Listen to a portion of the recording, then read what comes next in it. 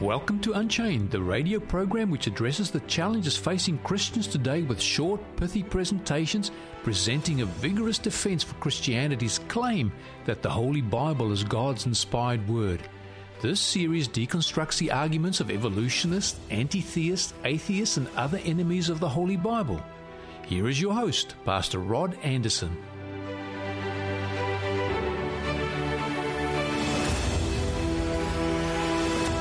Hi, I'm Rod Anderson. What is an effective way to discredit a person or their beliefs? Well, one of the chief ploys by seasoned debaters is to misrepresent their opponent's views and then proceed to deconstruct it or deconstruct it, leaving their opponent aghast. But at times, the enemies of Christianity do tell the truth. Listen to this. But you see, I can say that because I'm a non-Christian. Just like most Christians. And Christians, I know, I'm sorry. I know you hate this and you want to square this circle, but you can't. I'm not even judging you. I'm just saying logically, if you ignore every single thing Jesus commanded you to do, you're not a Christian. You're just auditing. You're not Christ's followers. You're just fans. It's no good anyone being upset by Bill Maher. This is the typical of the tripe that he foists against Christians to the rapturous applause of his frivolous audience. However, if this is the way he views Christianity, then we need to examine our own behaviour, our own attitude, the way we explain the Bible and, in fact, our teachings ourselves in order to douse the flames of criticism. Staying with Bill Maher, listen now as he works to destroy the reputation of a Christian debated by a Darwinian scientist named Bill Nye. And I saw you on Lawrence O'Donnell's show say that you respect him. I'm like, really? If I said that, I may have misspoken. I respect his passion. I mean, the guy really, I think, at first, I thought maybe he was a charlatan that was just trying to take advantage of people, but I think he really I think he might really believe that. Oh, he totally believed. So, as we've just seen, if you can malign a person's credibility, you can immediately cast aspersions upon their beliefs. What would be a way to discredit Christianity? Well, if you can attack the trustworthiness of the Bible itself, listen to this, again from Bill Maher. Question, Jesus, I don't think gay but you're and lesbian cherry-picking people... the good parts. I'm just saying, how to explain to me how a book that's written by God, who's perfect, has so much... It's pro-slavery, pro-polygamy, it's homophobic. Yeah, God in the Old Testament is a psychotic mass murderer. There's so many things in it. Bill Maher's attack upon the Bible is unfounded because he intentionally takes events out of the context and then places his own corrupted spin on them. Richard Dawkins also attacks the credibility of the Bible, but his method is more sophisticated and therefore more likely to win adherents.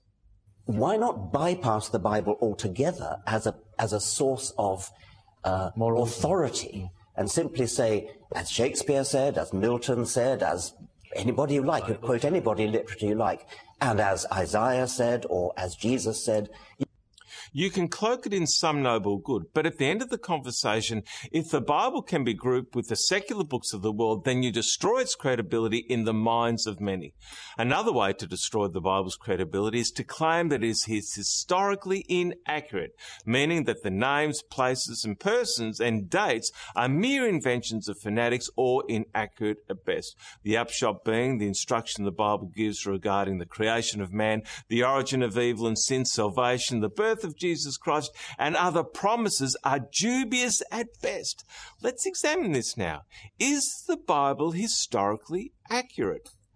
The Bible contains 66 books and is divided into two sections, the Old Testament and the New Testament. The Old Testament comprises of 39 books, mostly written in Hebrew between 1500 BC and 450 BC. They contain the origin of mankind, laws, religious instruction, history, prophecy, poetry, and the wisdom literature of the ancient people of Israel. The Dead Sea Scrolls proved at least two things. One, the Old Testament we have today has not not been tampered with or altered for at least 2,500 years. And 2, the Old Testament was the Bible of Jesus and his disciples. In John chapter 5, verse 39, Jesus said this, "Search the Scriptures, for in them you think you have eternal life, and they are they which testify of me." What was Jesus referring to? It was the Bible of his day, but now we call it the Old Testament. And when the Apostle Paul said, "All Scripture is given by inspiration of God and is profitable for doctrine, for reproof, for correction, for instruction in righteousness," again, the Apostle Paul was talking about what we call the Old Testament today, but it was the complete Bible of Paul's day. In addition to the Dead Sea Scrolls, archaeology has proven the historicity of the Bible of the Old Testament over and over again. Examples can be found among the archaeological finds of the Egyptians, the Mesopotamians, the Phoenicians, the Greeks, and the Babylonians.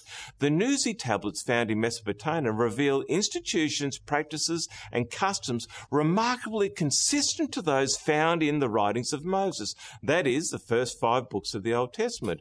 Biblical cities have also attested to by archaeology, such as Beersheba and Lachish, etc., demonstrating the historical accuracy of the Old Testament. Other archaeological discoveries, such as the Moabite stone, the obelisk of Shalmaneser III, the Sennacherib prism, along with the Code of Hammurabi, which describe events, customs, wars, names of kings and rulers, which all testify to the historicity and the accuracy of the Old Testament record. Now, when it comes to the historicity of the New Testament, we see remarkable indications of their accuracy, which offer exceptional geographical information that has been repeatedly confirmed by archaeological discoveries. For example, John's Gospel mentions Jacob's well at Sychar in John 4, verse 5.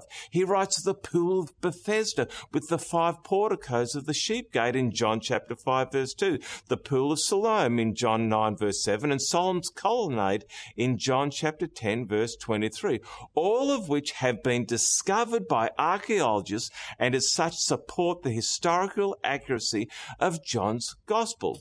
Interestingly, the other 3 Gospels, Matthew, Mark, and Luke, offer a portrait of Jesus within 1 generation of his death, meaning they were written within the next 40 years, which ensured the accurate transmission of Jesus' teaching ministry. Now, you may say that's a long time. 40 years, people can forget, or people can imagine events. But look at the other ancient writings that we attribute to historical persons. For example, Plato, the Greek philosopher, who lived about 400 BC. But today we only have 7 copies of Plato's works that are said to come from him. But the earliest copy is dated about 900 AD. Therefore, the gap between the time when Plato lived and the closest copy of what is believed to be his writings is over 1,300 years later, and there are only 7 copies available today. Aristotle lived 350 years before the time of Christ. There are 49 copies of his writings available today, but the earliest copy of his works are dated around 1100 AD. That is a gap of 1,500 years from the time of Aristotle to the earliest known copy of his writings.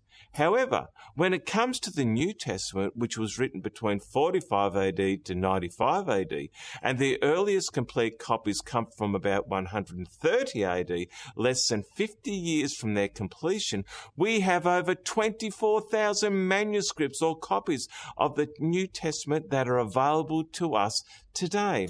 From this data alone, it is enough to convince any fair-minded and reasonable person that the New Testament attestations of its authorship are genuine, and therefore it is a reliable historical document. The same can't be said for the writings of Plato, Aristotle, and Homer because of the few available manuscripts extant and the thousands years or more which separates the author from what is supposed to be their earliest known work. But you can have confidence in the historicity of the Bible. Millions of great men and women before you have, but that is not why you should believe.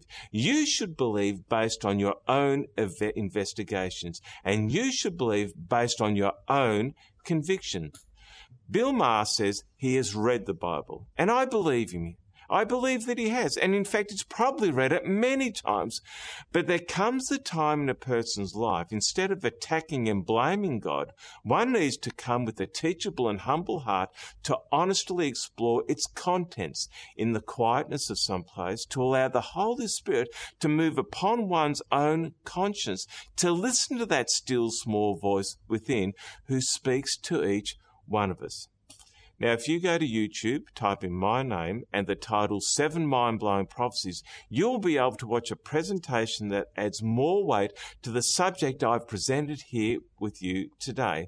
Furthermore, I want you to have a free 25-part Bible reading guide series called The Orchard Faith of Jesus Studies, which will bring the Bible alive for you in a very simple yet powerful way. And all you have to do to receive them is send me an email with your name, postal address and phone number to info@theorchardmelbourne.org.au. That is info@theorchardmelbourne.org.au, or go to our website, theorchardmelbourne.org.au, and go to the tab marked Contact Us and follow the prompts, and we will send the study guides out to you in no time at all.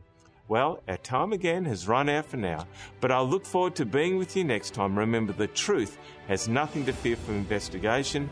I'm Rod Anderson. Goodbye for now.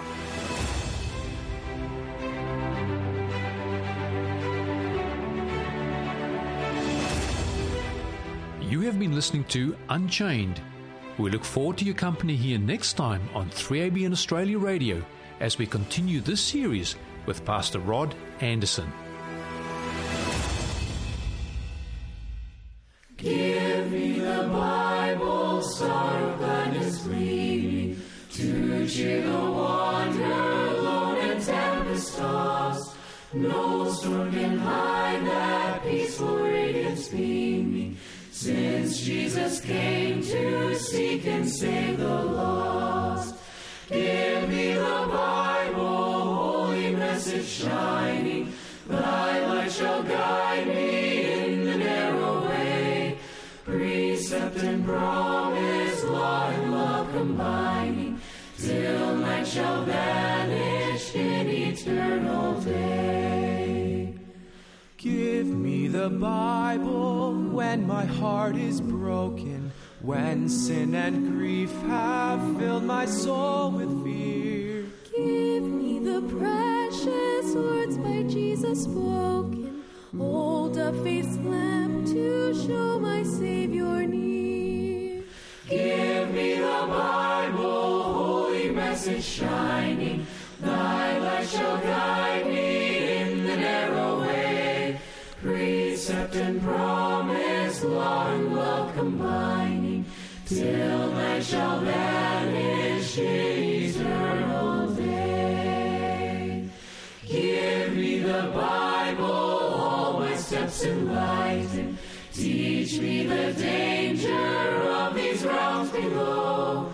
That lamp of safety o'er the gloom shall brighten, that light along the path of peace can show. Give me the Bible, holy message shining, thy light shall guide me in the narrow way. Precept and promise, law and love combining, till night shall vanish in eternal day. Thank you, Fountain View Academy, for the beautiful song, Give Me the Bible.